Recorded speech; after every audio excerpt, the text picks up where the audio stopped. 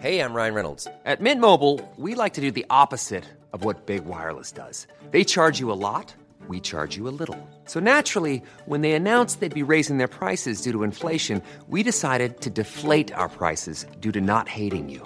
That's right. We're cutting the price of Mint Unlimited from $30 a month to just $15 a month. Give it a try at mintmobile.com/switch. $45 up front for 3 months plus taxes and fees. Promo rate for new customers for limited time. Unlimited more than 40 gigabytes per month. Slows full terms at mintmobile.com.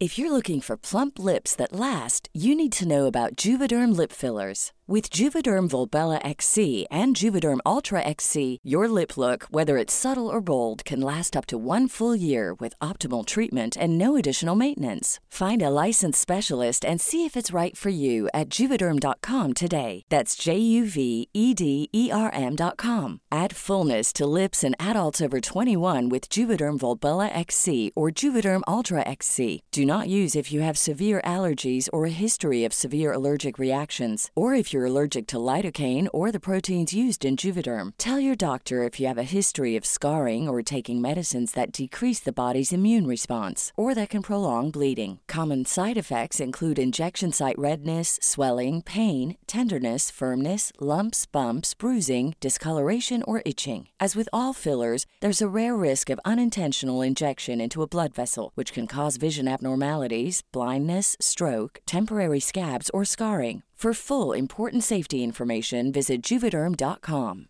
Hiring for your small business? If you're not looking for professionals on LinkedIn, you're looking in the wrong place. That's like looking for your car keys in a fish tank. LinkedIn helps you hire professionals you can't find anywhere else, even those who aren't actively searching for a new job but might be open to the perfect role. In a given month, over 70% of LinkedIn users don't even visit other leading job sites. So start looking in the right place. With LinkedIn, you can hire professionals like a professional. Post your free job on linkedin.com/people today. It says Percy had been in the middle of a school of sharks when the water was full of blood. That wasn't nearly as scary as Impusai ready to feed. And I was like, when was that? You know. And the only thing I could think of was when he accidentally dumped his entire school field trip into the shark tank.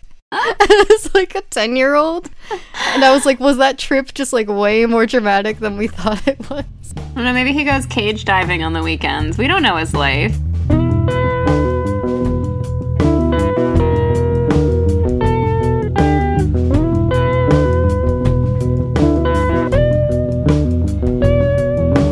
Hi everyone, welcome to Monster Donut, a literary and historical deep dive into the Percy Jackson series and all of its following spin-offs. I'm Emily, your favorite classic scholar-ish. And I'm Phoebe, a dramaturg and story consultant. And it's House of Hades time. Is this your favorite? No, Son of Neptune is still my favorite, but Okay. House of Hades is the one I'm most excited to talk about. I have more to say about House of Hades despite Son of Neptune being my favorite. House of Hades, I think it has to be my favorite in the new series. I mean, Blood of Olympus is still a dark horse in the running, but... It's so fun returning to this book because I haven't really reread it since it actually came out. And when it came out, it was such a moment because we'd been sitting there with that cliffhanger for like a year and just theorizing. And there was even a couple days before, like maybe a week before, it was leaked in Portuguese, or at least scenes from it were leaked in Portuguese. Yeah. And so the fandom was like scrambling to learn Portuguese and to translate and debating over like which translation was correct of a couple of these scenes. And then I got the book a couple days early because it was put out on bookshelves at my campus bookstore like 3 days before the book actually came out. And so I was like reading the book as fast as I could to try and figure out whether the leaks were real or not. But also I'm a pretty slow reader. And so it was just like pure chaos. So it's interesting to read it in a more calm setting. But before we get into House of Hades, we're about to finish the Heroes of Olympus series, so we're going to be having a wrap-up episode at the end like we had for the Percy Jackson series. So if you have a question that you'd like us to respond to, or your own analysis that you'd like to add to the conversation, you can send those to us at monsterdonutpodcast@gmail.com, or send us anything on our social media, which is all at PJOpod on Twitter, Instagram, and TikTok. And I feel like Obviously we're going to prioritize talking about the Heroes of Olympus series, but if there are things that you want to contribute from the original series, I feel like you can send that too. It's all part of the same story. We'll still talk about it. Okay. So, our first major encounter in this book sets the vibe for the whole book, which I love, which is Hazel meeting Hecate in the mountains. Mm-hmm. My main thoughts when I got to this scene were basically just me trying to remember what happened in The Son of Magic. Right? Because her depiction here is so different from the one in Son of Magic, which is understandable because she's written by someone else. The thing for me was like looking back at Son of Magic and remembering the way that she seemed happy to sort of let her children find their own way for the most part, and like stepped in at the very end, but wanted them to find like balance and peace and all of that. So I was curious what made her take action now. Yeah, I also liked that she was again surrounded by ruins, though. That felt like the main like continuity thing here. Was again, she was back in the ruins. I felt like there was a bit of a parallel here because she actually brings up Janus in this scene, and that reminded me also of this scene in Battle of the Labyrinth very early on, where Annabeth is kind of presented with this harried, like, you have to choose one way or the other, one way or the other. Yeah. And there was also, in Battle of the Labyrinth, there was the fact that we weren't let in on what the choice was supposed to be. It was just make the choice, which kind of led into the very confusing nature of the Labyrinth. While here, we get exactly, here are the choices that you have, and here are the consequences of each choice. Think it through and make your decision. And the other thing I think that really sets the tone is all the stuff about the mist, which I found really interesting because I always love getting more information on how all this world building works. And another piece of information that's part of that I thought was kind of cool too is that Hecate mentions that Hazel's mother, despite being mortal, was actually able to use magic, which actually got me to thinking about a point that we didn't really get to talk about in our Lost Hero episode, but that I did make a note on, was that Medea is also mortal and also able to become a sorceress, despite not having any magic powers or godly given from like some kind of godly parent. Because I was wondering with Medea, she mentions being able to see through the mist, and Hazel's mother also, I think, probably was engaging in some kind of something, I would imagine, with future telling, just like, as part of what she did in New Orleans. And then I also was thinking about Rachel, who is mortal, who sees through the mist as well, and how they kind of are able to acquire magic powers through that. And I like the idea that you don't have to be like of a special parentage to necessarily be able to be part of this world, or to like have power. But I feel like I've been flagging a lot over the course of this entire podcasting journey, all the times the boundaries between mortals, demigods, and monsters, specifically though demigods and monsters, have been broken. And I think this book, it's like all the cracks, and then it's finally like shattered in this book. That wasn't a certain It was I'll be curious to hear more about that. Yeah. Great. We find out that they're heading to a temple in Epirus called the House of Hades. I will say something else in the beginning that I thought was interesting was, like, this is, post, Percy and Annabeth falling into Tartarus. And there's a lot of, like, observations made by Hazel about, like, the void this is kind of left in the group. Yeah, she says that Percy is the backbone, or was the backbone of this quest, when he definitely wasn't. I just enjoyed the fact that Hazel clearly thinks of Percy as the backbone of the quest.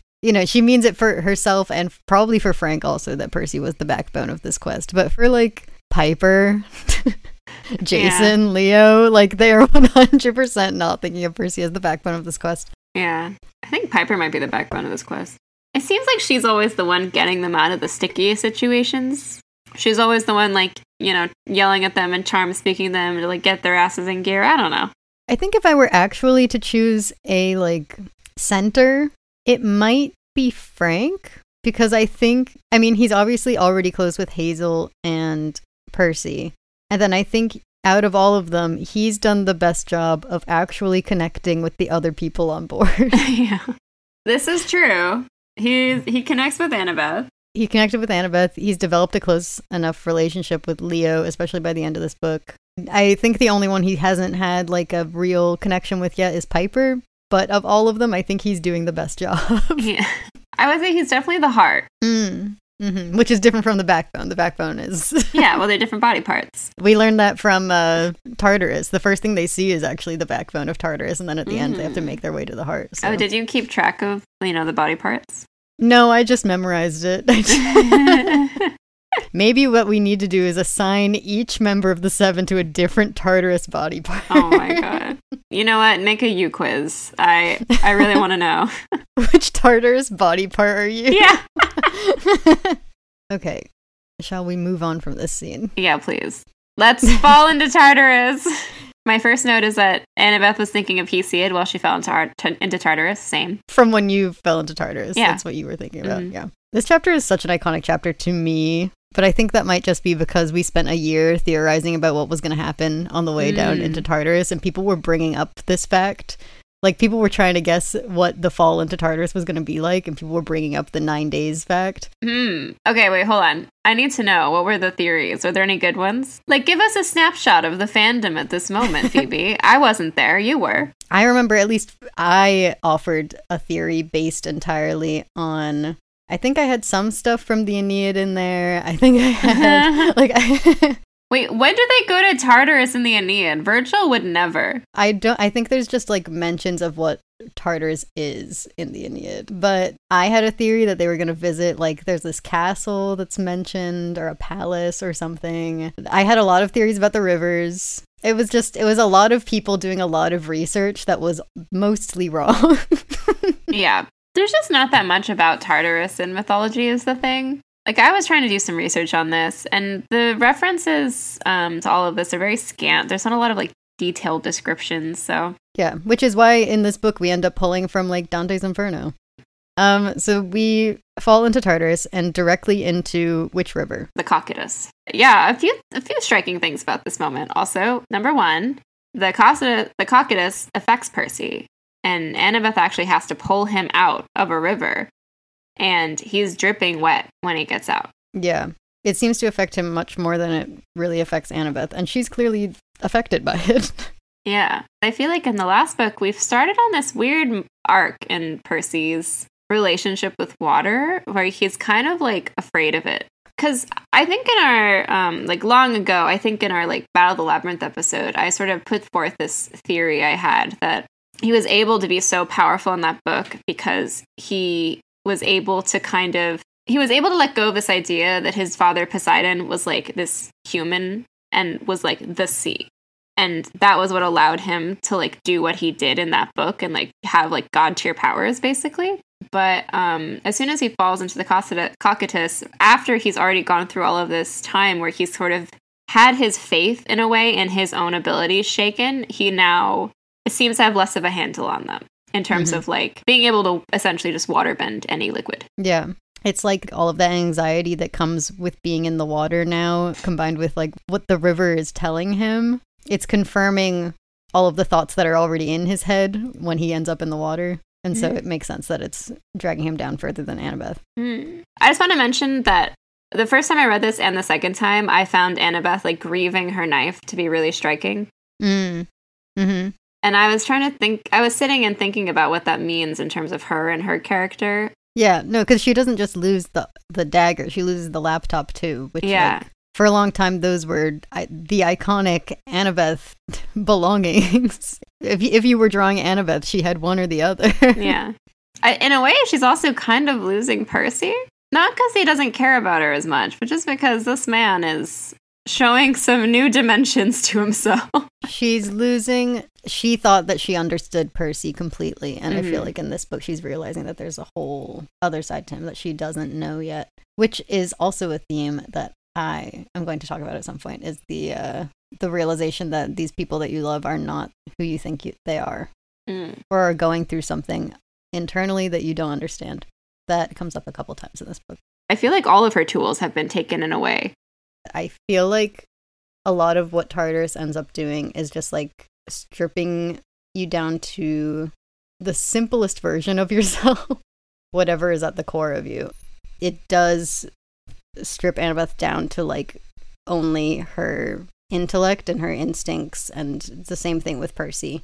And I also feel like it would be interesting to look at the way that they are while in Tartarus and think of that as like the purest form of who they are. We also get the kickoff of what I refer to as the soulless Percy arc.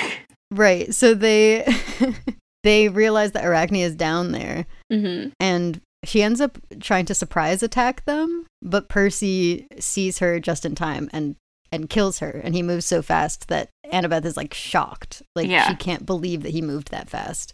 And then after killing her, he says she died too easy and that she deserved worse. I love Percy's villain era. This book is great for that, if that's what you're into.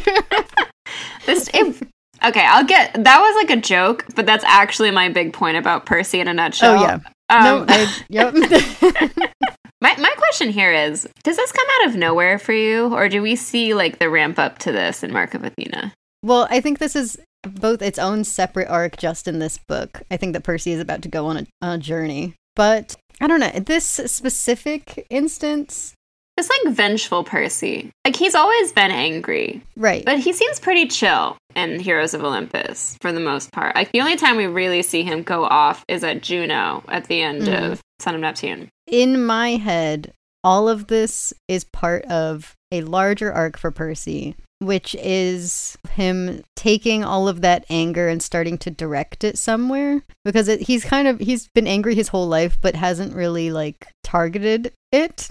He does in moments to, like, control his own powers, or, you know, he feels it bubble over when at certain points. But I think over the course of this series, it's him starting to take hold of the anger and figure out where it's supposed to be aimed, which it's debatable where he ends up aiming it by the end. Personally, I think it's at the gods. But back when this book came out, there was a lot of arguments about whether this was out of character for Percy or not, and what was going on with him in this book. And a lot of people settled on it just being like a survival instinct kind of thing, which I don't fully agree with. I think it's just a part of him that's always there. Well, there's a moment where Percy, I think, in his head realizes that what they're seeing of Tartarus is like only what their like minds are able to comprehend. And then there's a moment when the veil kind of slips and Percy sees it and it's way more horrifying. So I wonder if maybe there's something about Percy being sort of being impacted by it in a way he's not fully realizing, of like how bad a place he's in. Yeah. Question mark? No, this is a conversation that we will have throughout this episode, because Percy does a lot worse things than this. Yeah, this is true. But again, this is why I called it the soulless Percy era. Because you spend the whole book going, why'd he do that? Yeah, it just reminds me a lot of that like arc in Supernatural of Soulless Sam, where like at first you're like, oh, that's a little odd. And then like more and more you're like, this man, there's something wrong with him. Anyway, now we can talk about the Kerkopes. Cool. You can talk about them, because I have nothing. There's not much to say about these guys. I feel like all of the like non-god encounters in this book, or non-location based encounters in this book, that might be a better way to put it. I was starting to notice, because this will come up in a little bit when I start talking more about like what I thought about the sort of major themes of this book. But it did strike me that in this one, almost all of them had been mortal at some point. Like the Kerkopes were originally these men that were thieves, and they ended up annoying Hercules, but Hercules like enjoyed their company so much that they just kind of became good friends, and then they were eventually turned into monkeys as sort of like a punishment for their thievery, and now they're kind of immortal. Likewise, a little bit later on, we've got Sciron, again another immortal who's been turned immortal, and so on and so forth. So I'm just gonna leave that there. Cool. Back to Percy. Back to Percy. That's going to be a lot of what this episode is me being like, anyway, they do something up there. So I think at this point they are currently following the Impusae. Yeah. Because they think that they are on their way to the Doors of Death, which is where these guys are trying to get. Yeah. And as they're walking, we get an interesting glimpse at how Percy thinks of fate at this point. Because while he's thinking about Annabeth, it says, he didn't think much of fates and prophecies, but he did believe in one thing. Annabeth and he were supposed to be together. Which I thought was a bold statement. He didn't think much of fates and prophecies. Yeah. And maybe this is proof that Percy thinks of this the way that I do. Like, the last 5 years were supposedly governed by fate and prophecies, but he has watched the way that prophecies come true. And, like, he also watched the fates literally determine his fate only after, like, he's experienced that. And so he might be looking at it the way that I do, which is that, like, the prophecy will find a way to come true, but that none of it is necessarily fated. It's just that, like, what is said in the prophecy will happen to someone, be it Thalia or Percy or Nico or someone else. And so he might just not think much of fates and prophecies because it's like they will come true, but not necessarily to you and not necessarily in the way that anyone thinks it's going to. And so it's like he's not going to put much into the idea of like something being fated or prophesied, but he does think that he and Annabeth are fated, which is interesting because he hates prophecy and fates, but is somehow comforted by imagining that this one thing isn't in his hands, that it's something that like is in the hands of the gods, which you'd think he would never want. But he finds comfort in the idea of like there being some kind of inevitability only there. It's like almost hypocritical of him, but like not quite, because it's like it's hypocritical that he's like, yeah, I do want my relationship with Annabeth in the hands of the gods. That sounds cool. That sounds fine with me. But I think it is the idea of it being inevitable and something that's like unchangeable. Even though he knows that the fates and prophecies are clearly very changeable. So it doesn't... This might also connect, though, to, I feel like, we keep seeing people choosing fates, though. And I wonder if that's where he finds confidence in it, where he's like, I have no idea what's going on with anything, but I know, like, I choose Annabeth. Like, basically, I believe in her. This is the part of a world that's governed by fate that I'm willing to accept. I don't know. There's something about, like, I think there's a little bit of control in that in a way. But they're about to be overwhelmed by the Impusai, which is really bad, and out of nowhere comes Bob the Titan to save the day, and we find out Bob has been made a janitor by Hades, and he's got a broom with a spear in it, and he's come to help them on their quest into Tartarus. Yep. Cliffhanger. Here comes the Frank chapter. We got an interesting detail where Frank seems to have a buffer to a lot of the like demigod stuff, like the having dreams, as well as we find out he's got this, he's have a splitting headache because the two aspects of Mars and Ares are like warring in his head. And he's actually able to kind of get away from that by shapeshifting. And so he sleeps shapeshifted. Yeah, we find out that Ares and Mars have been screaming in his head since Mark of Athena, too. And we didn't know this. Like, through all of Mark of Athena, this was happening to Frank, and we didn't know. That's, I feel like, one of the more minor versions of, like, something going on with the people that you love and you don't realize it. Like, the fact that we went through an entire book and Frank has been dealing with this the entire time, and we had no idea. He's so strong. Although he's also terrified of Nico. Which is funny because in Son of Neptune, Hazel says that Nico finds Frank endearing. Like, he actually likes being around Frank. Yeah. Well, I feel like no one can get a read on Nico. Yeah, that's repeated many times in this book. The fact that people are like, I have no idea what's going on with this guy. He must be terrifying. The curse of being a quiet person who sits in the corner and doesn't say anything. Yeah. Mm-hmm. Couldn't be me, but I do know somebody who is a little like that. I understand him on like such a... You're not shy. You just like don't say anything unless you like have something to say. There's a difference. But as soon as I start asking you questions about Percy Jackson or Danny Phantom... Someone just needs to start talking to Nico about Mythomagic again. Maybe not Mythomagic, but like, I don't know. Well, does he have a new hyperfixation? He's been through a lot. Dead His things. hyperfixation shadow travel right now. Anyway. So, they land in Venice. They recovered in Bologna this book. Then they were told that it was the property of a minor god. And so they end up tracking this guy down. And it turns out he's minor god Triptolemus, who's the god of agriculture. Interesting dude. He actually gives a little bit of his backstory too, which is that when Persephone was kidnapped by Hades, he let Demeter stay with him while she searched for her daughter. And as like a thank you, she made him a minor god of agriculture. He also tells an interesting story about how he tried to bring farming to a Scythian king and got one of his snakes killed, which I thought was funny because the Scythians were a nomadic horse tribe people in the Eurasian steppes. So I actually shouldn't say, I don't know if they farmed or not, but they're nomadic people, so not as like into farming. So I was like, wow, Rick, funny joke that only I get. Anyway, basically they give him back his book. And he also apparently holds the key to them getting through the House of Hades, but he refuses to give it to them. And also, Hazel has been poisoned, and he's the only one who has a cure. Right. So Frank needs to save Hazel's life and also help them get through the House of Hades. And he volunteers to go out and replace the snake that was killed by the Scythians on Triptolemus' chariot because he hasn't been able to go around and spread the good news about agriculture. Yeah. So he leads these, what are they actually called? I just called them cows. Catobleps. He leads them through Venice, makes his way, luring them in until every one of these cows that have like infested Venice are following him. And he leads them onto a bridge and then kills every single one.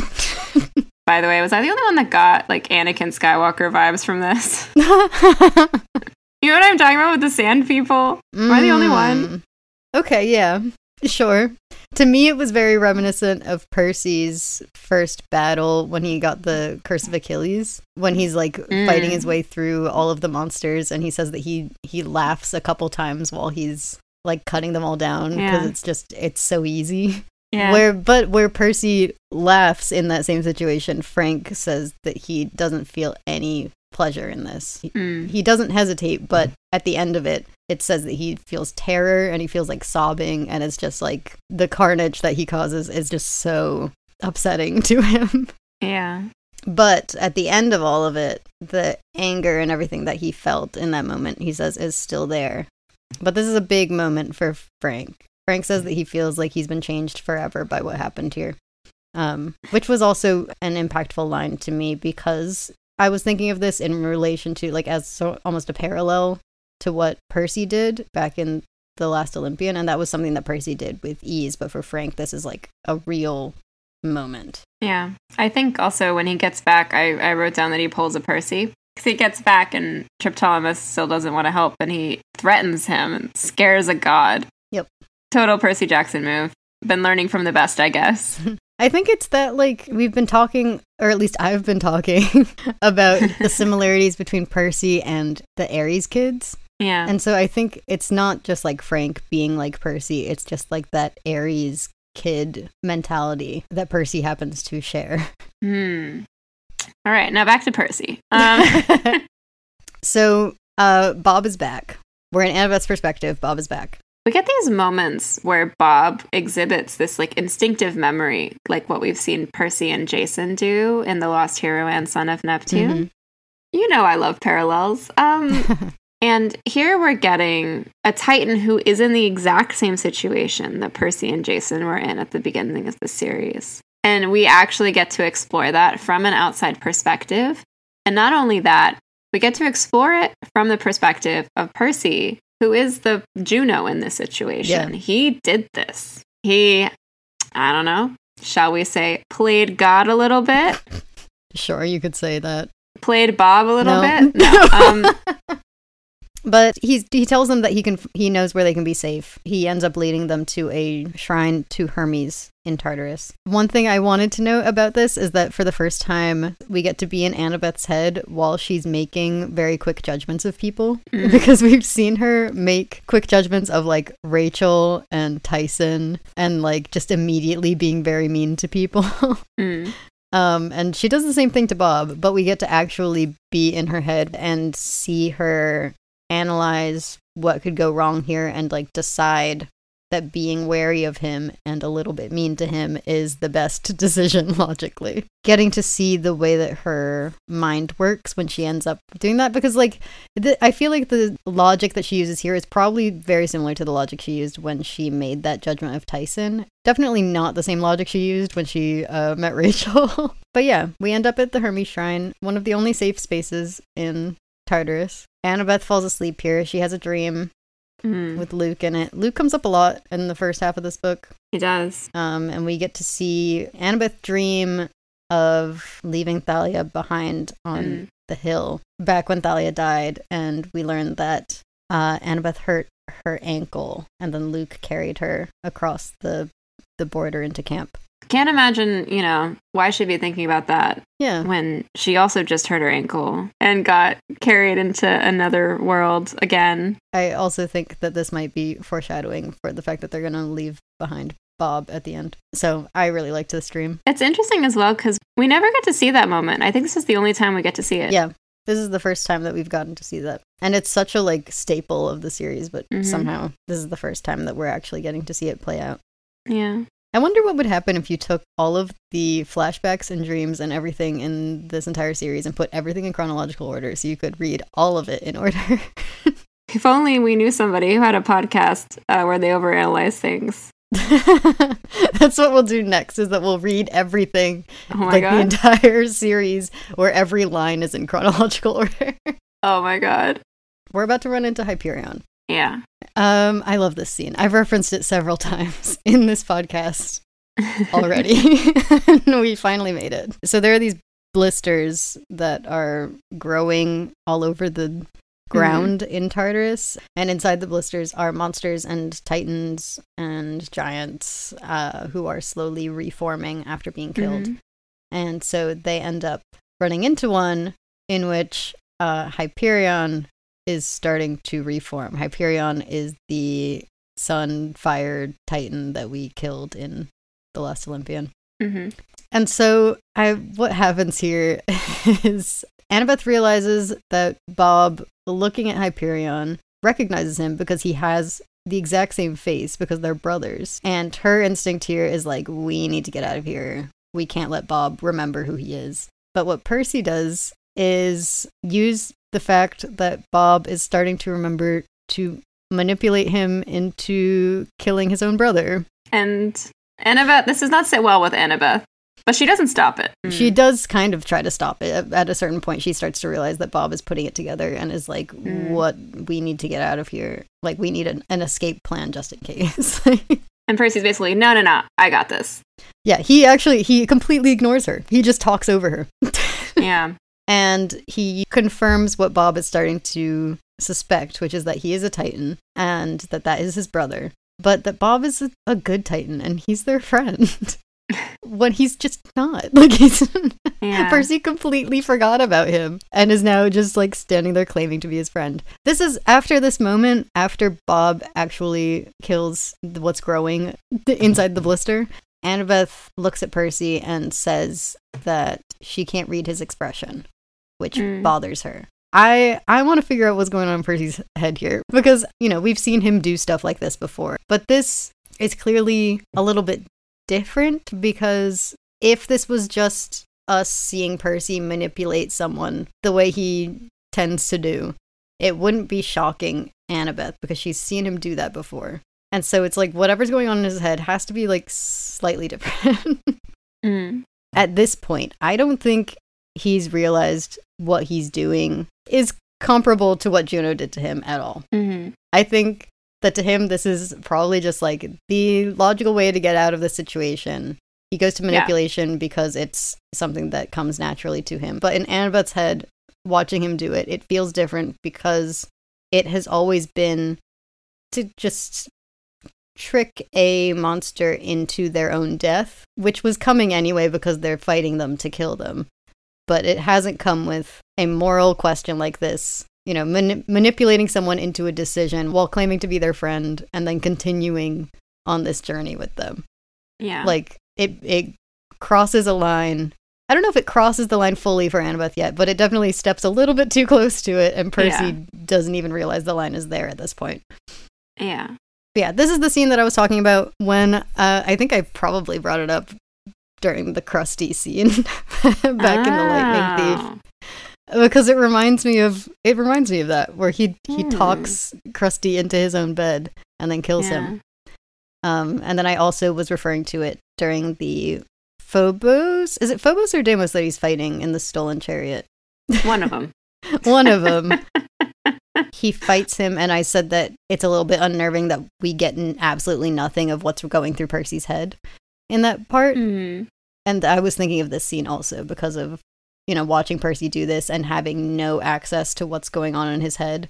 And Annabeth even not being able to read his expression at the end when she's always able to read his expression. So, yeah, just to clarify those earlier references.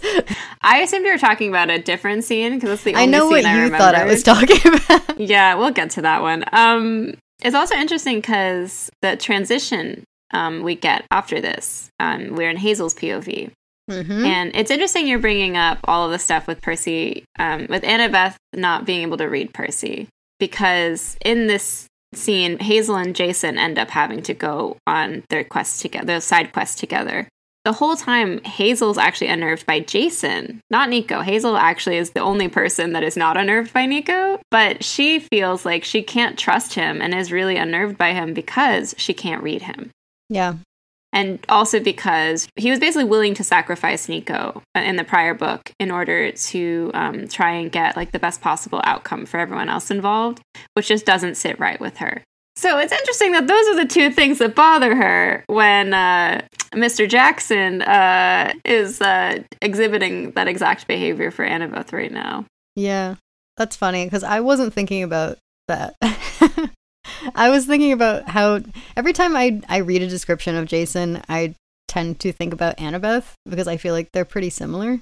And they're both blonde. They're both blonde. All blonde people are the same. So, end of thought.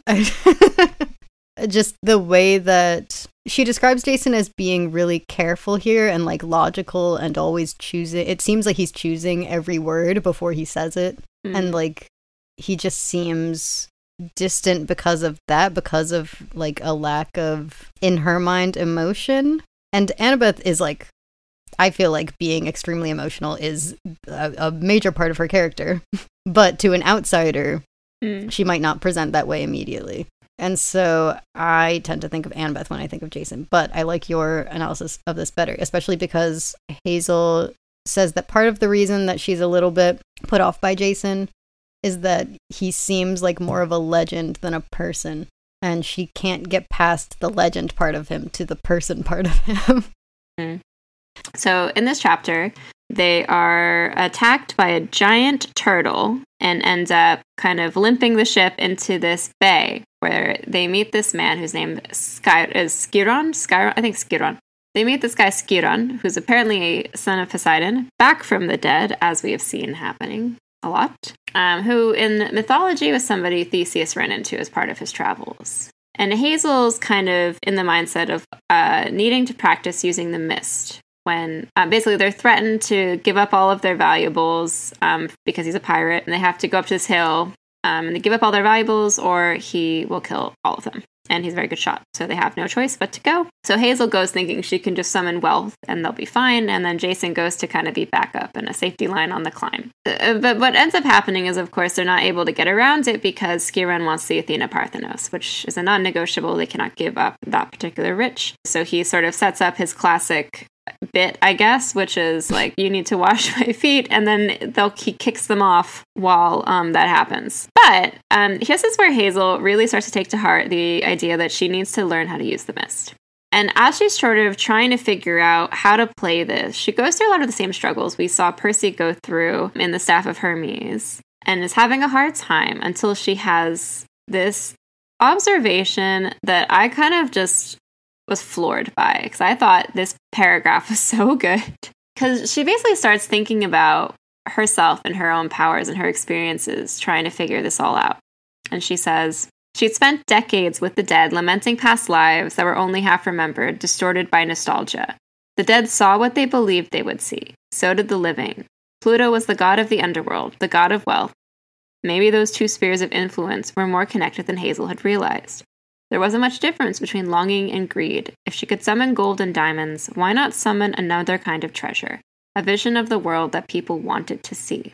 And it's through connecting the idea of giving people what they want to see and her own godly powers that she's able to unlock using the mist. And actually, she and Piper have a conversation about this in a later chapter, where Piper has the realization too of, oh, maybe when I charm speak people, I have a harder time because I'm trying to get them to do things that they don't want to do. And that led me to thinking as well how they connect over that with Piper's charm speaking versus Hazel finding this way into the mist powers through her connection with Pluto. And also how when we saw in the past Thalia use the mist, she kind of seems to have found her way through it through like the wind. I wonder if what's going on with a lot of the mist powers is that connection, and that's kind of the key, is like finding your way into manipulating the world around you through what you have already, but also doing it in a way where you're kind of giving fully in to what the person you're trying to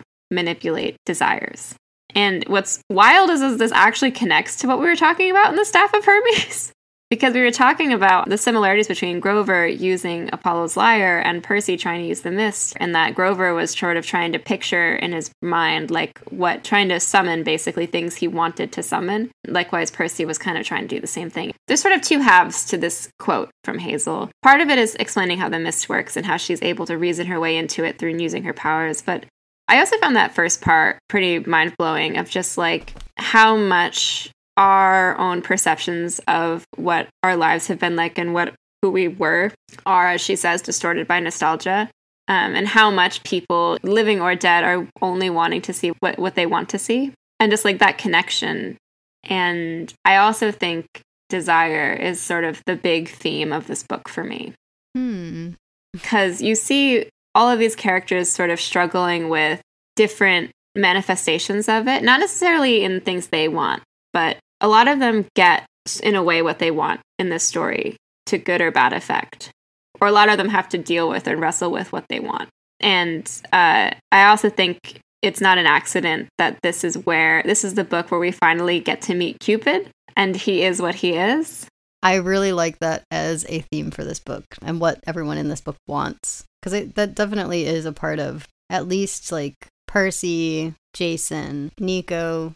Oh, the big three kids. I also think it plays into Hazel just in terms of learning to manipulate it. Yes, it starts with Hazel. And also a little bit, I think, with Frank. Specifically, I'm thinking about the warring gods in his head and like what they want for him.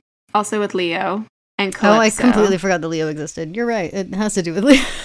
Leo and Calypso, big one right there. Yeah, I will be keeping that in mind as we keep going as a theme to watch out for. Because I feel like that's better than the themes I've got in mind. Well, we can have many themes. Sure, but one will always be better than the other. How am I going to win now? Well, you bitch slapped me so hard with the Labyrinth episode, I'm still recovering, so. The way I read this chapter was focused more on, I said Skyron because at one point someone made a Chiron joke. I was focused more on him as like another child of Poseidon, as you put it, behaving badly.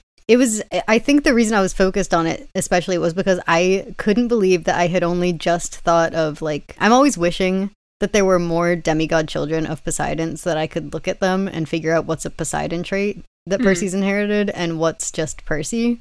And I have never somehow thought to look at like the villains that they face. I'm always just like, it's too bad Percy doesn't have a sibling at Camp Jupiter, Camp Half-Blood that we can compare him to. We only have Tyson. But I do think if you take Percy, Antaeus, Skyron, Polyphemus, Chrysaor.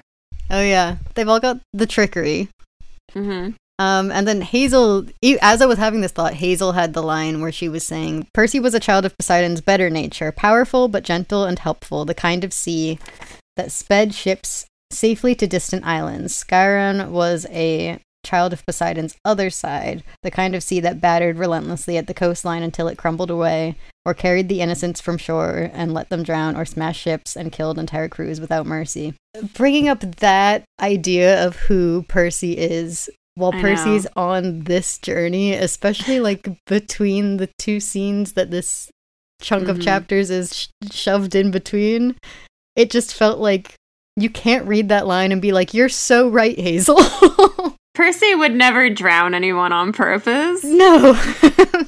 It just, the fact that we're coming off of the scene where we watched Percy manipulate this guy into killing his own brother, and then after it we're going to get the awry, it felt like it was almost strategically placed there so that you would be like, because it's true that Percy is powerful but gentle and helpful most of the time. It just depends on who you are. Sometimes he can be the other guy. Yeah, speaking of... right.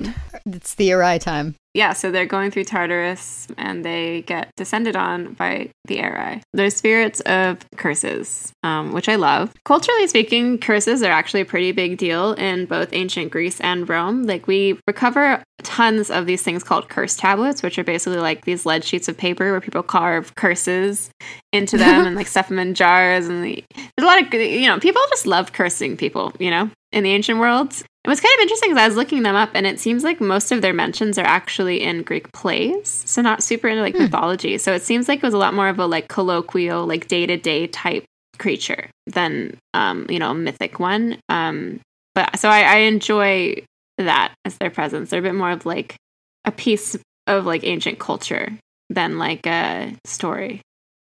But a fun thing about these guys is if you kill one, then you unleash a curse that has been given onto you. And the first one Percy kills, he finds this out because he gets stabbed through the chest in the same way he killed Geryon. This, combined with Bob, means Percy is being literally confronted with those he's stolen the lives of. Yep. It's really just, I feel like this first, or even most of this book, but especially the first half of it, is Percy having to face the fact that the suffering he's caused is still suffering, even if it was inflicted on an enemy, and just having to face the wreckage that's like left behind him. And again, like after having Hazel describe Percy as gentle, it's like all of that violence catches up to him immediately after. Yeah. And not just like physical violence, it's also not sparing Bob or Calypso a thought since leaving them behind, and lying to Bob catches up with him. Because this is the scene where Bob realizes that Percy took his memories. Yeah, and I think watching Percy get confronted with all of this, and especially with Bob, this is when I sort of realized that I felt like his arc, in a lot of ways, I kept thinking about how in the hero's journey, there's always like the descent into the underworld. And that's kind of like the main impetus for change. It's like the sort of middle 50% usually. And, he's been to the underworld a few times now. So I feel like Tartarus is kind of the real descent. And there's this thing that happens on the hero's journey because it's modeled after stories like Hercules or Dionysus, this moment that's called the apotheosis, which is a Greek word. It means becoming a god, basically. And I just kept thinking about, because it started with just, the comparison of Percy being Hera or Juno in the situation with Bob.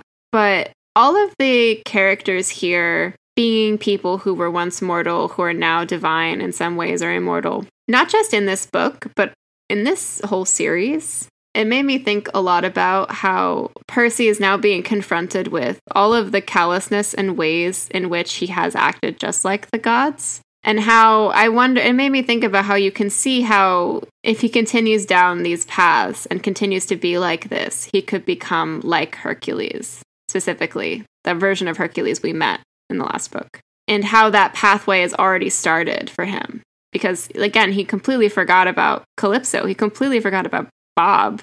All of these promises he made and how much he's hurting people and how much he doesn't realize he's hurting people or doesn't care or actively leans into it and keeps going with it. So I'm calling Percy's arc here. I've been calling in my notes Percy's arc here the apotheosis of Percy, because I think this more than anything is him getting on that path. So Jason has a dream, right, of the Camp Jupiter planning to attack Camp Half-Blood. And Rachel Dare and Grover deliver Annabeth's note from Tartarus to Reyna, telling her that Reyna needs to be the one to bring the Athena Parthenos back to Camp Half-Blood to reunite the two factions. And she says she's going to meet up with them, and Jacen wakes up and he knows immediately where to go. Number one, the place that he and Rhaena always talked about wanting to visit in the old world. So he knows that that's the first place she'll look. Number two, they also can get the Scepter of Diocletian, which will summon them a ghost army. And I did think it was interesting, the Jacen talking about how much he and Rhaena idolized Diocletian. It has the funniest line. Which part? He's like, yeah, he like killed a lot of Christians, but he was a pretty good ruler. I was like, Jacen. Yeah.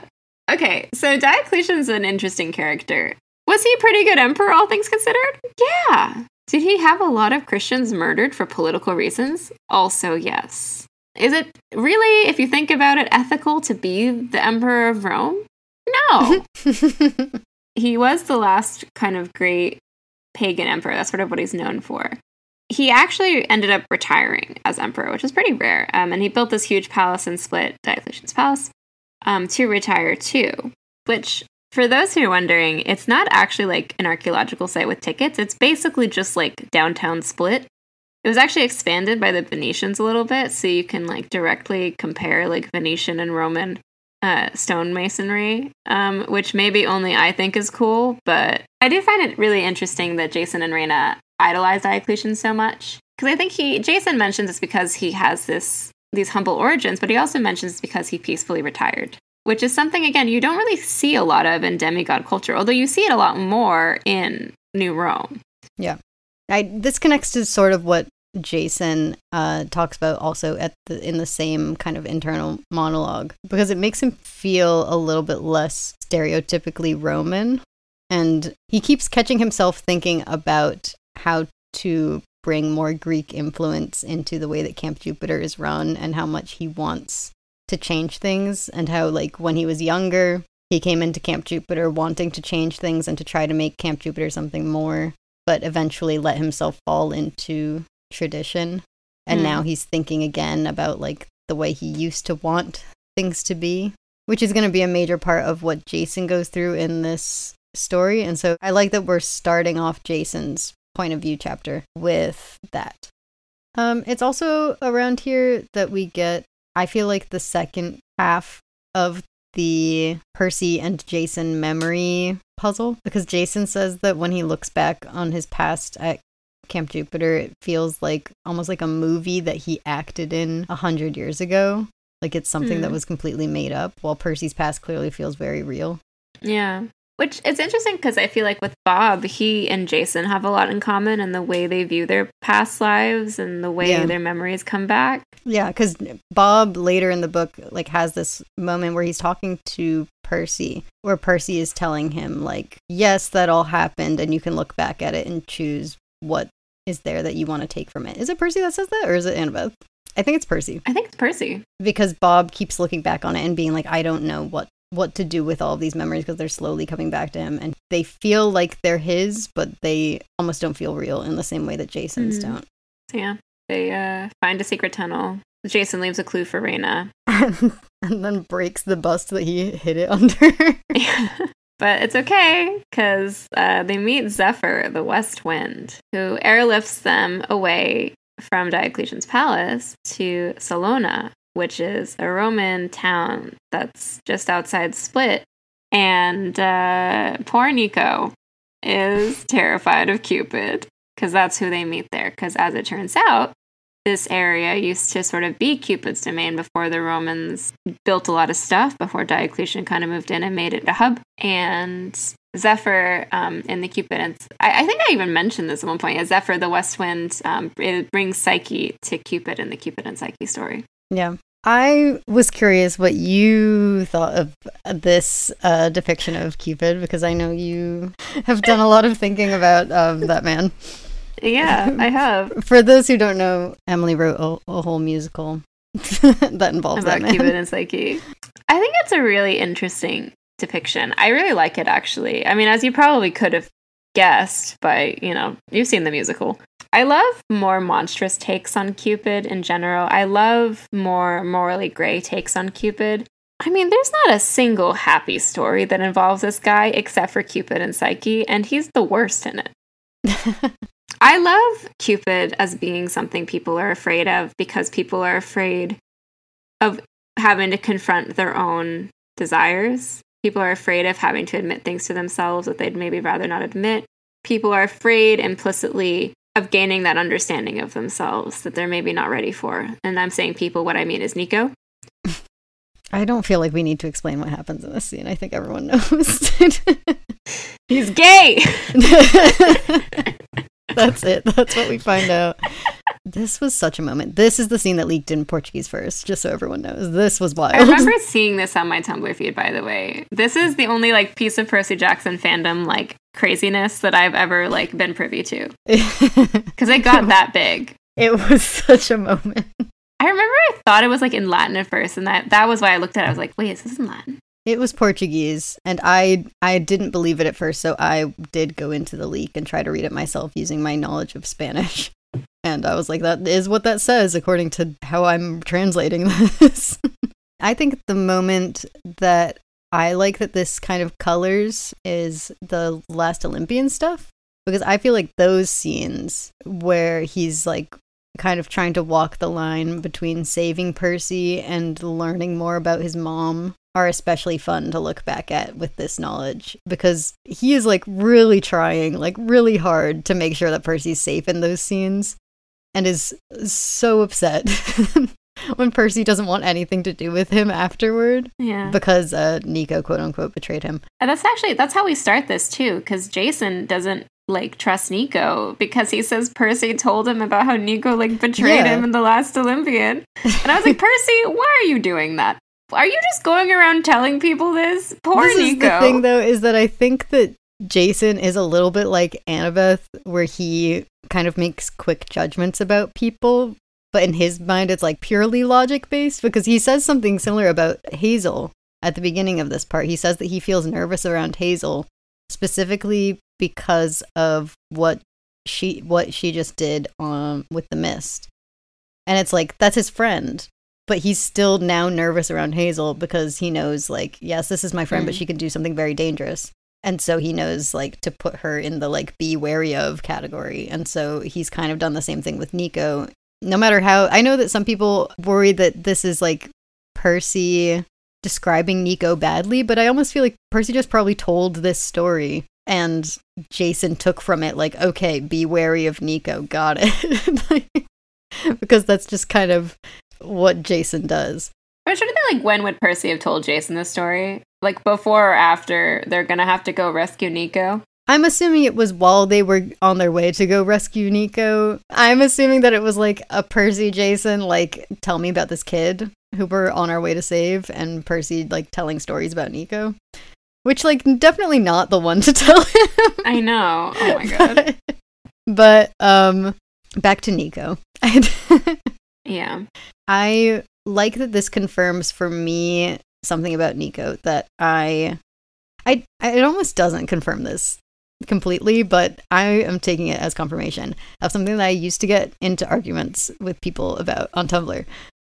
Because I used to say that Nico was an extrovert and the MBTI girls hated me for it, because I think that Nico is someone who thrives off of being around people and, like, does at his core want people close, but he's cut himself off from that want. And, like, I just think that yearning is something that is core to who Nico is, and it's something that he has been denying himself for years at this point. I think that we see him kind of light up when he's around other people. And just based on the Nico that we first met, like, back in the Titan's Curse, like, that's who he was and who he still is. Mm-hmm. And I think that this chapter proves a piece of that, because we know now that he has really been denying himself that. I think there's also something about desire being something that is dangerous in addition to something that's good. I do enjoy that in this version as well, like, Cupid acknowledges, like, Thanatos is his counterpart, and, like, there's all of this, again, like, that what I was talking about death and desire kind of being intertwined. Mm-hmm. So all of that to say, like, that combo of like death and desire and moving through the underworld also got me thinking about like how that manifests specifically in Percy, because I think we're starting to see the side of him that is kind of giving into a specific desire of his that may or may not be his fatal flaw. That is coming up in several chapters. Yeah.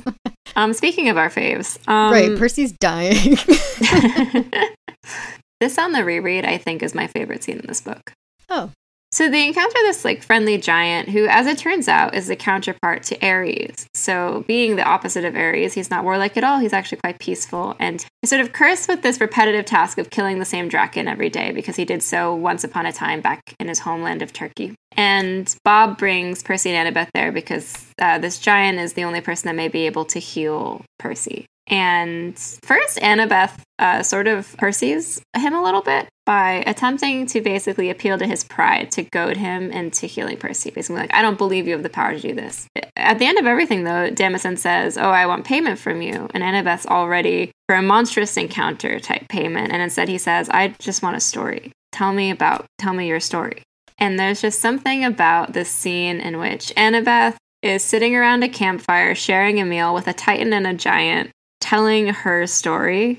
Because the thing is, there's a Greek value called xenia, where it's basically this idea of like being a good host. So it's a big thing in the Iliad and the Odyssey.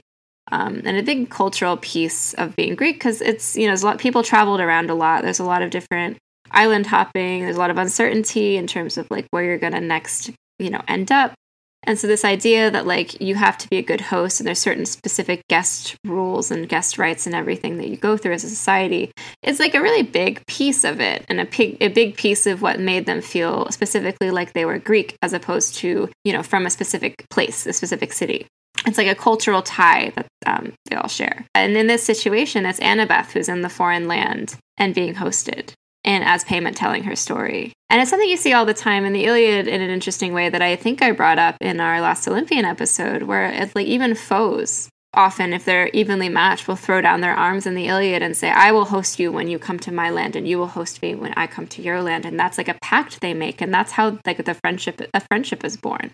And so all of this coming together in Tartarus, I just found to be such a cool moment.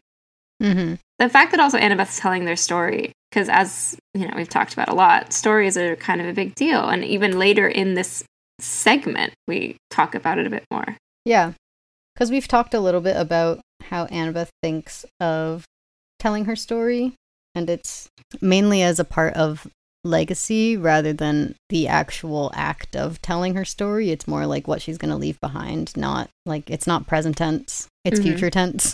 Like, she really isn't expecting to ever have to tell her own story. She's expecting to leave something behind that will tell her story for her. So having this moment where Annabeth has to actually sit down and tell her story is neat, I think. And I think there's also an element here of, I don't think this is something that Annabeth is actually thinking about, but I think it's still there. Of these are two immortals that she's telling her story to, who don't have to worry about things like legacy because they are eternal, but because they're immortal, in a way, if you tell them your story, it's going to live forever with them. But that's not really where Annabeth's story is coming from here. Instead, she's telling it out of comfort, really. The moment that stuck with me, it comes from the scene immediately after this, which is Annabeth goes to sleep, and when she wakes up, Bob and Damison are talking. And we get to hear like a conversation between a titan and a giant, and they just end up having like a philosophical conversation with like Bob being like, do you like your fate? And Damison being like, oh, well, does anyone like his fate? But the line I wrote down is after Annabeth finally gets up and she's telling Damison that she thinks that he is a part of the prophecy, that he needs to come with them and that he's the only way that they're going to make it through the doors of death. Damison, he can't leave the swamp. This is his curse. This is his fate. And he says there's no escape from it. And Annabeth says that he can't escape it. Don't fight the Draken. Figure out a way to break the cycle. Find another fate. Which, to me, That line is a huge theme for, like, I feel like it's the theme of the entire, all of these series, is the idea of, like, breaking the cycle.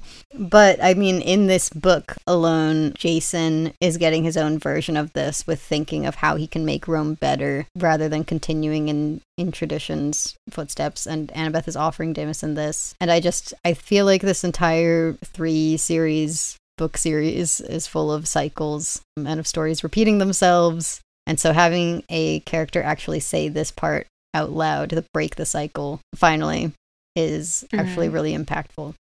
Especially after this conversation. Like, it's the fact that it's two immortals who are still stuck. It just makes you want to break out even more to know that there's someone who lives forever who's also stuck in place. Yeah. Then we come to a scene with Piper and Hazel talking about the mist. I feel like in this scene, a piece of a lot of what all these characters are going through is like unlocking new levels and depths to a lot of their powers. So we see that with Frank, with really understanding and really channeling and really understanding and deepening his abilities as a child of Ares. We see that with Hazel learning about the mist and connecting it to her own powers. We see that with Percy a little later. We see with Annabeth having only to rely on her wits a little bit. She has to kind of expand that aspect of herself. I'm missing Leo and Jason. Jason will have his breakthrough moment, but I don't think it's like sort of power related. Leo's the only one that I don't know if he's... But I think in this scene we also see Piper do that a little bit, where she really starts to, through talking with Hazel about this stuff, understand charm speaking a little bit more and how best to use it. And she's actually able to use not just like charm speaking, like persuasion, but weaponize her own like feelings of love in order to wake up Festus. Like when she actually succeeds is when she concentrates on how much she loves this dragon, and that is what wakes him up. Mm-hmm. The notes that I took on this scene aren't huge. One of them was that it's here in these chapters that we get Piper just deciding that the prophecy actually means that either Jason or Leo will die, which the prophecy just doesn't say. We need stakes. But we need some more stakes here. I think that this is a hint that Rick's plan for the series is changing at this point, and that what he originally wanted the prophecy to mean, it's not what it's going to mean anymore. But that's just me tin-hatting.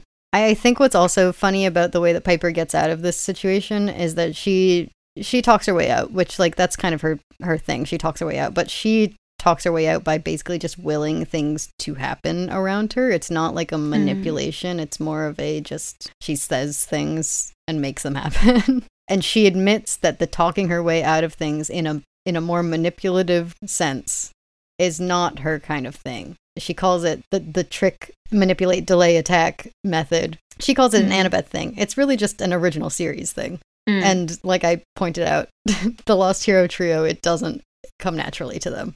But that was the only note that I made on this chapter because I knew that the misery scene was coming next. And so I was like zooming through it. Sorry, Piper. I love you, but I mean, the scene is coming. Oh my god. Okay, so for context, when I first read the Heroes of Olympus series, Phoebe lent me a whole stack of her books, and the one thing she said to me was, when you're reading House of Hades, you need to text me when you get to the scene, capital T, capital S. And I was like, the scene? And she goes, yes, there's a scene in this book that's utterly wild, and I need to know your reaction to it immediately when you get to it. That is all I ask. And I was like, how will I know when I get to the scene? And she said, you will know. And I'm reading House of Hades. And I think texted her one or two times. I think I got to the scene. To which she said both times, if you think you got to it, you didn't get to it. You will know when you get to it. It won't be a question. And then I got to this scene. And I was like, yep, that's it. And I texted Phoebe. Can you walk us through your first reaction to the scene, Phoebe? Well, actually, this is the second scene that leaked in Portuguese. Oh no! But I couldn't believe my eyes. It just feels so... People were, like, really upset about this scene. People felt like it was out of character, like it was it was too far. People were trying to justify it, saying like, oh, well, he's in survival mode. Like, he can't, like, this isn't Percy. This isn't him. And I was like, it is him. And I have evidence. This has been building up for books. Mm-hmm. But we get to see Percy finally crack. Literally, that's how he describes it. He describes what happens in this scene as a crystal ball shattering in his stomach. Yeah. It's so good. I love this scene. So for those who may not remember this scene, they've been led by Bob to have to find the Lady of the Death Mist to cloak themselves in order to pass through with the rest of Tartarus relatively unscathed, unsensed by monsters. So they have to go and they meet Aklis, who's the goddess of misery. First interesting detail is that she's carrying the shield of Heracles. The shield apparently came down to Tartarus when Heracles' mortal body burned, because he would have been burned presumably on top of the shield. Which I just thought was interesting, because it's like came down to Tartarus like a monster. So it's like almost like his shield has a life of its own, which makes sense because there's an entire epic poem about it. And again, it's all about those connections, right, between immortality, monsterhood, and how that all works in the world building that always intrigues me. And we've talked a little bit about it with Daedalus, but I think Hercules is a really interesting person to examine in terms of this relationship because, you know, he's been immortal and then he was raised to being a god, but also he's got a shield apparently that is a thing that went to Tartarus when it was destroyed. Again, implying that it's like monstrous in nature. And it just made me think about like how blurry all of the lines between those three things are, specifically in this book. Which I think it's been building up to the whole series has been building up to for a while. And specifically also thinking about that in relation to, as I've been calling it, the apotheosis of Percy in this book. So Aklis, of course, instantly betrays them. And do you want to describe what happens next? Yeah, so they end up trying to fight Aklis, but they can't touch her because they are now made of mist. But she can touch them. And so Percy and Annabeth at first try to just like anger her and like stall and try to figure out a way to beat her. So Aklis starts she's also the goddess of poison, or at least poison is her thing. And so she sends waves of poison across the ground toward Percy, who, while choking on it, he puts it together in his head that if the poison is a liquid, it must be partially water, and so maybe he'll be able to control it. And so he starts sending the poison back toward Aklis. The fumes start getting to her. She starts crying. Percy thinks, good, more water. And starts drowning her with her own tears, choking her with her own tears, and just keeps pushing it. Like, he keeps pushing it. He's pushing it and pushing it. Notices Annabeth is scared of him. Right, and still doesn't stop. He doesn't stop. When Annabeth asks Percy to stop, he thinks to himself, he didn't want to stop. He wanted to choke this goddess. He wanted to watch her drown in her own poison. He wanted to see just how much misery could take. And it's only when he looks back at Annabeth and sees just how upset that she is that he starts to feel like the anger that's built up in him throughout this scene fade, and he yells at Aklis to leave, and she runs. Insane. After this, while he's talking to Annabeth, she tells him some things aren't meant to be controlled. And it says his whole body tingled with power, but the anger was subsiding. The broken glass inside him was beginning to smooth at the edges. But it's still broken. It's not piecing itself back together. I just want to point that out. Ooh. Yeah, so that's that scene. Oh, there's so much I could say about this. For one thing, Percy's never really seemed to have any kind of limit to his powers. He's always, he feels that tug in his gut and then is able to basically do anything he sets his mind to. And here he seems to have reached not a limit, but like a threshold.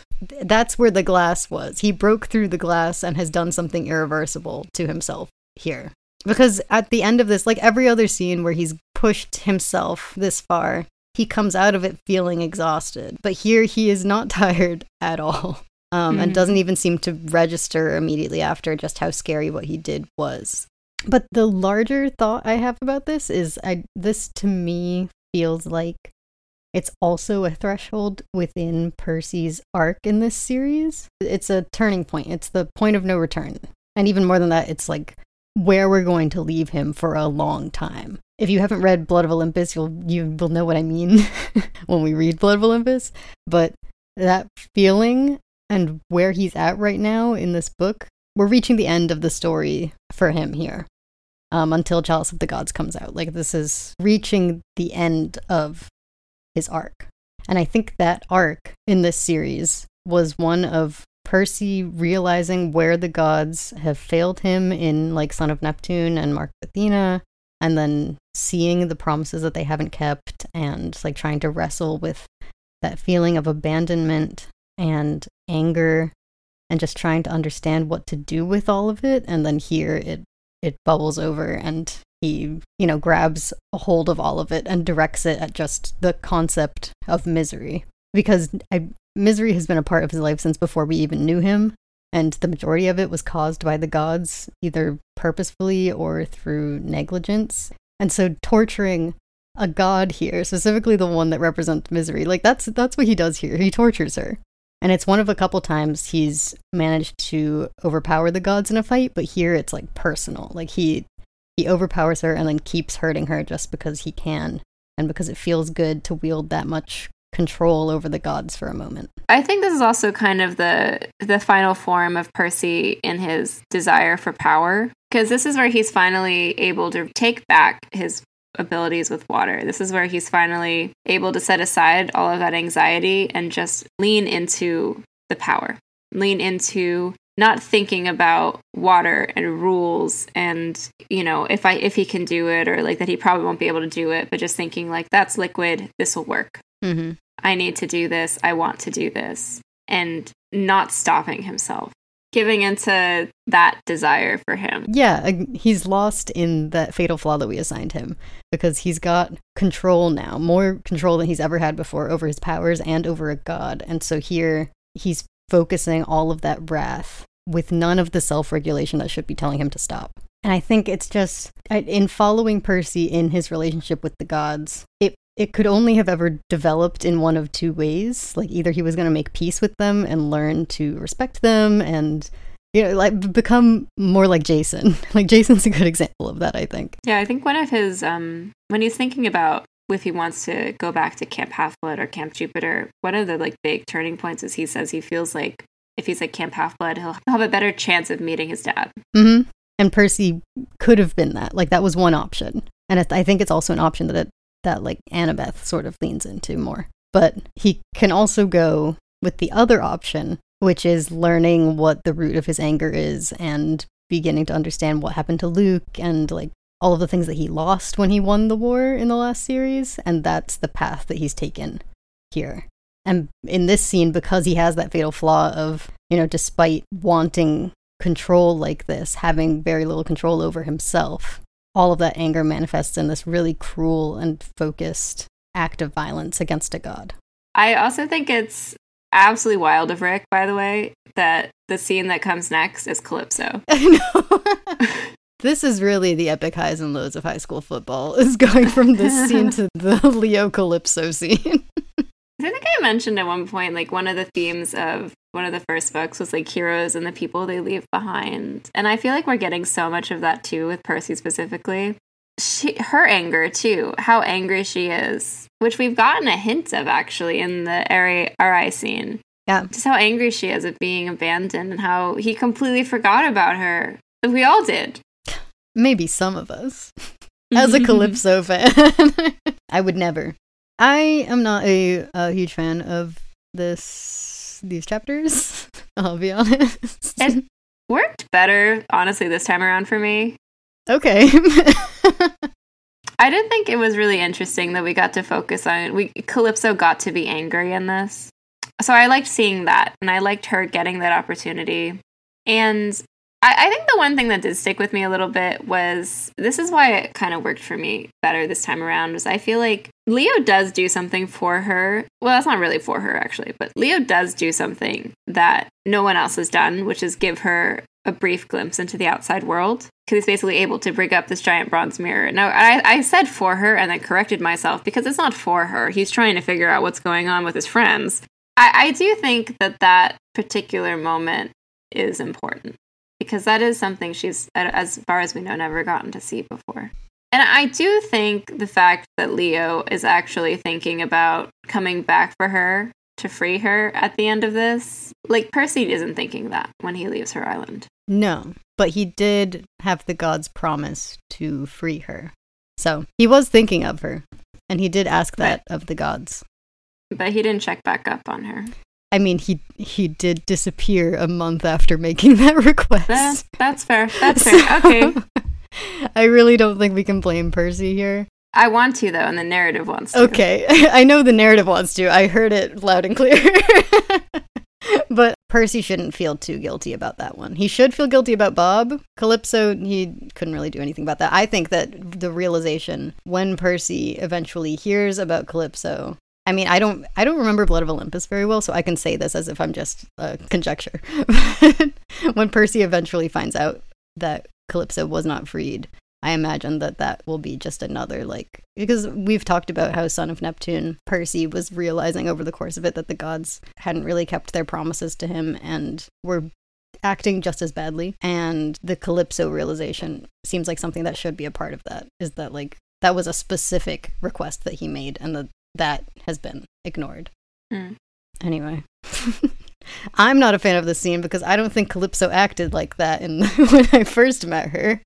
This feels like totally changing her personality so that she will fit with Leo. And also, Calypso and Leo never should have ended up together. It halts Leo's development for me. Because he needed to realize that it was okay for him to be on his own, and that he wasn't a seventh wheel. He was loved by all of his friends, and instead he just got a girlfriend, and that's the end of that. So he goes through that whole, like, feeling all alone story, and, like, it getting worse, like we talked about, that he, over the course of this series, started to feel worse and worse about himself being alone. And then they just throw a girlfriend at him and it fixes everything. And also Calypso should have just learned to love herself, and the raft should have shown up for her. Aww. Well, it's fine. The book needed something wrong with it. So cool. So back to Tartarus. Anyway, well, Nyx shows up and she's terrifying, and Annabeth looks over at Percy and realizes we are seeing the return of that panic that we talked about in the last couple books, but especially the last book, because Nyx summons her children, and Annabeth hears Percy's breathing turn shallow and can tell just from looking at him that she's going to have to carry them both through this scene. And so gets to tricking her way through it. Where she pretends that they're, like, on a tour of Tartarus. I find this scene so funny. Because it could be horror, but considering the scene that we just had with Percy and Misery, I like that this is almost pure comedy. Yeah, it's great. I think it feels emblematic of, like, you know, that line about how a lot of the true horrors of Tartarus are kind of obscured for them, and I feel like they're just kind of tap dancing around that right now, which is great. And I do enjoy them, like, being in Tartarus and not taking it too seriously. Like, it feels almost like this is what they should have been doing the whole time. Again, I think there's something about the mist and the desire and the themes here. It's, like, all about, like, manifesting, basically, making people see what they want to see and using that to your advantage, and also, like, using that to make what you want happen. I don't know if you have anything more to say about Nyx. No, I just really enjoyed this Nyx scene. And then what I really enjoy is the House of Night scene immediately after, when they can't open their eyes and are rushing through what they know is just, like, so terrible that they can't look at it. And when they get to the end of it, they get to the Acheron, where they hear the voices of tortured souls who Annabeth says that are mainly murderers. And then the river wails, "Murderers, yes, like you. Join us, you are no better than we are." And then Annabeth's head is flooded with images of all the monsters that she's killed. And then it starts to turn into visions of, like, Zoe Nightshade dying because she died while trying to save Annabeth, and Bianca, who also died on the same quest, and Michael Youb. Return of Michael Youb. Finally. Justice. And Selena. And then we get Luke, which the river says, his blood is on your hands. There should have been another way. You murdered him. Jump in and share his punishment. Which, that last line is like, is he in there? He must be. He's a murderer. Wild. He wanted to be reborn as a hero. He was like, I'm going to try for rebirth 3 times. I'm going to end up in Elysium. Just watch me. And then wakes up down here. Like, bold of you to assume you're, They'll just forgive you for all that, I'm sure. But Percy also hears these voices in his head and tells Annabeth that they will have to jump across the river. Despite him sensing that it's 20 feet across. Annabeth argues, but Percy says to trust him. And so Annabeth puts her arms around Percy and then has no idea what happens next. And it drives me crazy. I have a fun theory. Okay. We have accounts of the ancient Olympics, and people exaggerate things in this, like, the great deeds of athletes or whatever. And for the longest time, there was a huge historical puzzle, because one of the events was, like, a long jump. And they would always see depictions of people doing the long jump with, like, weights in their hands. And they would, like, read in the accounts these stories of, like, oh, man, and then this athlete's long jump was 50 feet.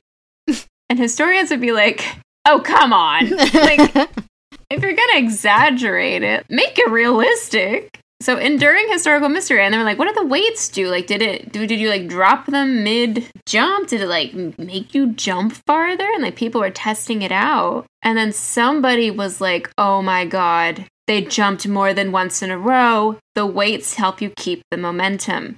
And that's how people can jump 50 feet. So I think Percy like didn't learn about that actual debunking.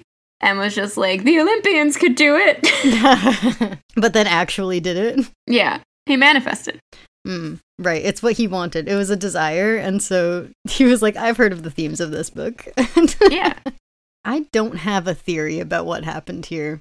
It's a total mystery to me. I don't think he used the water. Or maybe Percy figured he could take it, and he's manipulating the water so that it's only touching him, and he's getting across it somehow. Or he just really jumped. Maybe it's like, again, I think this is thing where it's like, what is distance, what is time, what is space in Tartarus? Like, yeah. I don't know. This one paragraph has haunted me for years. I need to know what he did. But eventually they make it across the river and Annabeth opens her eyes and we never find out. And now we are in front of the doors of death. And we're going to switch perspectives over to Jason, who is currently visiting a wind god. The South Wind specifically, which I also enjoyed because one of the cool things about actually going to Greece is there are just so many things where you hear it and you're like, oh, that's a cool story. Like, for example, oh, there's 4 different winds and they have 4 different personalities. That's fun. That's cute. And then you get to Greece and you're like, Jesus Christ, the wind is so cold today. And everyone's like, yeah, it's coming from the north. The north wind, it blows in from the Balkans. It's really fucking cold. And then, like, the next day, the air is full of this red dust. And you're like, what gives? I'm like, oh, yeah, that's the south wind. It comes from the Sahara, so it just, like, brings all this dust. And you're like, wait a minute, the winds are real?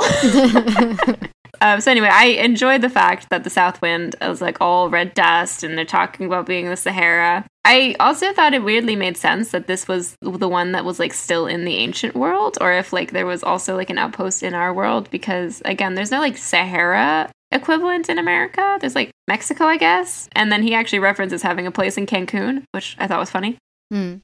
So Jason has been meeting with this guy every day for the past couple days because their ship is broken and he needs his help fixing it and getting out of there. But the guy is super fickle and isn't answering their requests until Jason in this scene takes charge. He tells Jason that he can only basically grant him his help once Jason makes a choice. And we know from these chapters that Jason has been dealing with starting to feel like maybe he wants to be part of Camp Half-Blood and lean into the Greek side of things more than he does want to go back to Camp Jupiter.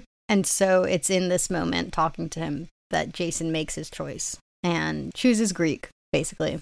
And we get this line from, I think at this point he's noticed, you cannot control your parentage, but you can choose your legacy. Which just feels like I feel like that's almost a continuation of the Annabeth quote that I mentioned earlier about like breaking the cycle and not letting who you were fated to be control you.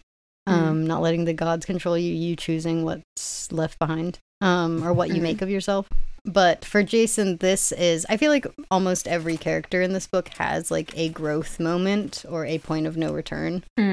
And this is Jason's, because now he has officially sort of unlocked a piece of himself in the same way that Frank did at the very beginning of the book, in the same way that Hazel is currently doing with the Mist, in the same way that Percy just did. Leo just changed too, in a different way. A lot of these have to do with powers, but Leo has changed. He just reached that point of no return. I think the only one who hasn't totally had that kind of moment is Annabeth.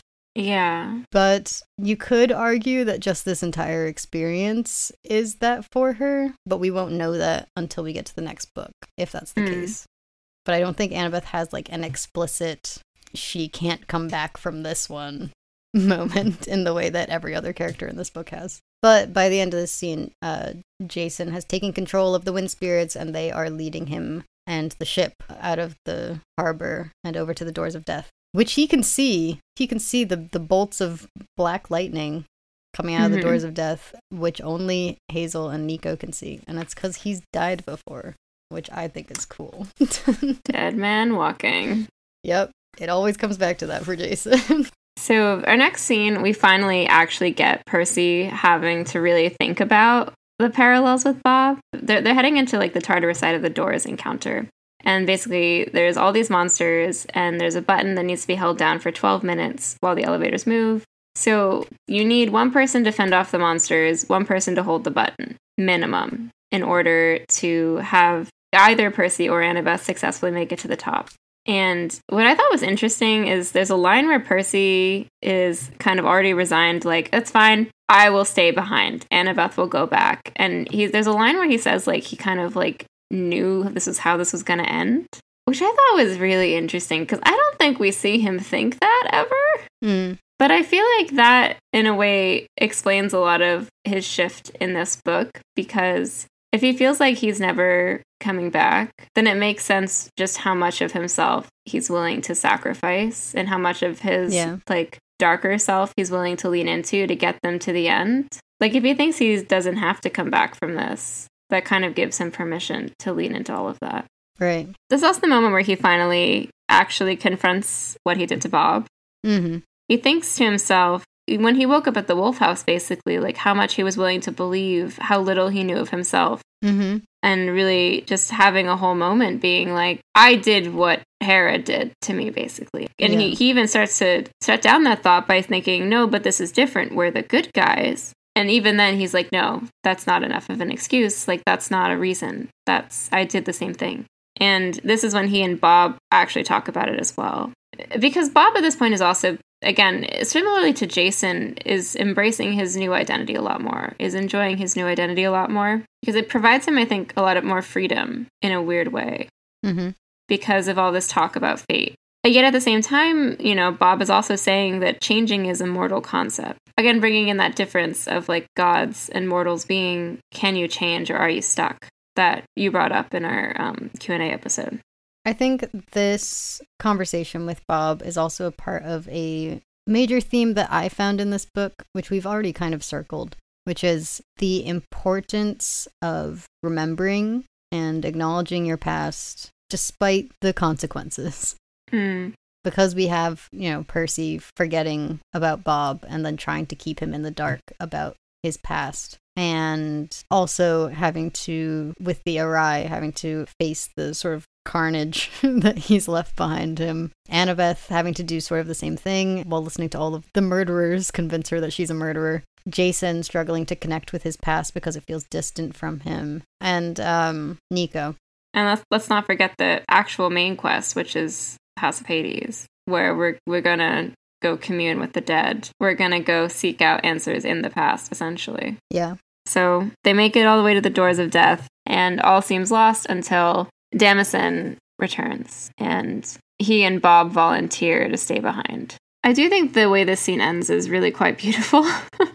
Tartarus is saying, you know, I made you, basically. I will destroy you. Like, you will never be reborn, basically. And Annabeth tells them, no, monsters are eternal, and that she and Percy will tell their story, and they will be remembered and return, regardless of what happens, because that's how this works. He can't destroy them completely. So long as there is a story, so long as they're being talked about, they can still exist. Yeah. It feels connected to, there's a moment where Percy feels totally helpless after seeing all of the monsters walking toward the doors of death. And he realizes that they are all going to live forever and that he's going to die. And that it doesn't matter if he kills them because they're just going to come back. But then he thinks to himself that he's part of a legacy of heroes who have been around for centuries.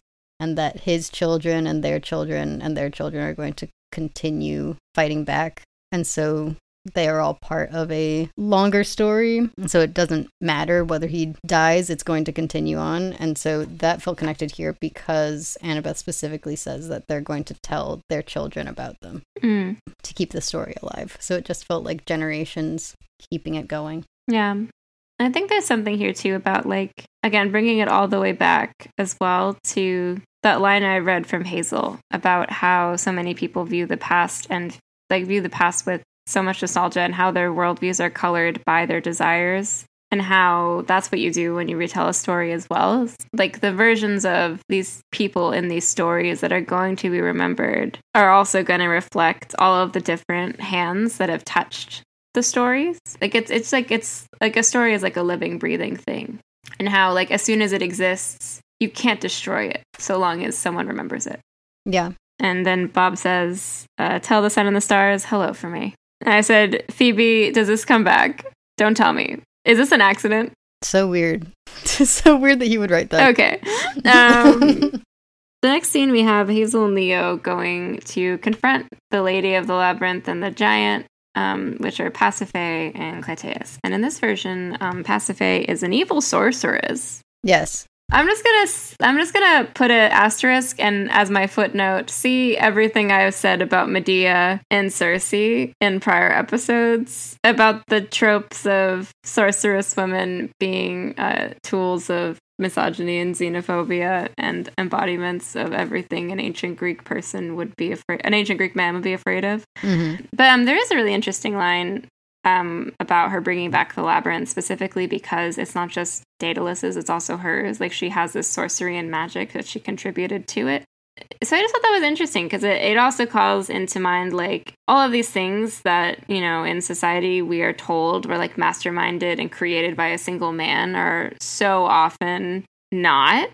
Mm-hmm. You know, it's just a man taking credit for a lot of other people's work, typically underpaid and undervalued people of a variety of typically marginalized identities. And so it's kind of cool to see that acknowledgement and that explanation for like why the labyrinth is returning. It's because it doesn't just belong to one person. Yeah. And so they're able, with some creative chucking of things, to get the doors open, get Percy and Annabeth out, save the day. Katie comes and helps them slay Clytius, the giant. And she also kind of hangs back and doesn't interfere for a while. And she kind of explains it like, oh no, we're only able to like interfere once you're like, got it. Which I guess kind of explains like the way everyone else has been, all the other gods have kind of been like doing things, but I don't know. No excuses. And then we finish the book with Reyna coming after having the journey of a lifetime of battling it out. Poor Reyna. She just shows up. She's like, yeah, I just had the most traumatic like week of my life. Anyway. I'm very excited to talk about Reyna. I know. I love Reyna so much. Do you have a bead for this one? I think mine is the scepter. I think it's cool. Oh, we didn't even talk about the Ghost King or Frank's promotion. Yeah, no. Frank is in charge now. I love how the scepter works on Horror of Babylon rules. What? You know, in Supernatural. No. Okay, my bead. I'm thinking stars. Like say hi to the stars for me. Yep. Well, my thing is you are actually thinking about what your necklace looks like, and I never do. I'm not thinking at all about what my necklace looks like. Really? Okay, maybe you just draw your necklace so that it looks better then. Yeah, I was like, I'm going to make Emily's necklace really ugly.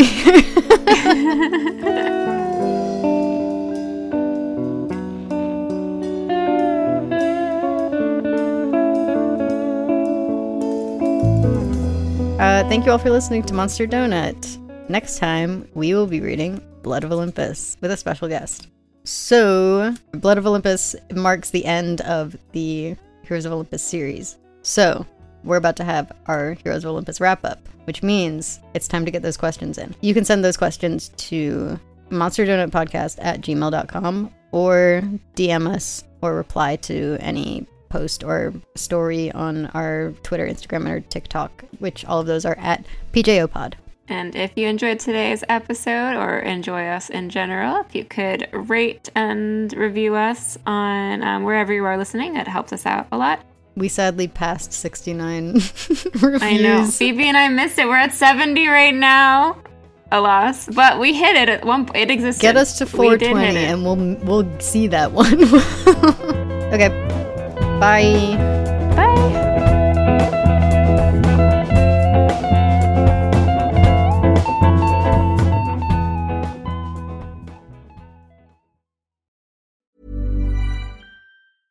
Want to get a chiseled look in the jawline? Sculpt and shape your jawline with added volume from Juvederm Volux XC. Juvederm Volux XC is an injectable gel specifically designed to be robust enough to improve moderate to severe loss of jawline definition. And it is the first and only hyaluronic acid filler approved for the jawline. Add volume to your jawline for a chiseled look with Juvederm Volux XC. For important safety information and to find a licensed specialist, visit juvederm.com. That's JUVEDERM.com. Not for people with severe allergic reactions, allergies to lidocaine, or the proteins used in Juvederm. Common side effects include injection site redness, swelling, pain, tenderness, firmness, lumps, bumps, bruising, discoloration, or itching. There's a risk of unintentional injection into a blood vessel, which can cause vision abnormalities, blindness, stroke, temporary scabs, or scarring. Talk to a licensed specialist to find out if it's right for you. Visit Juvederm.com. That's JUVEDERM.com.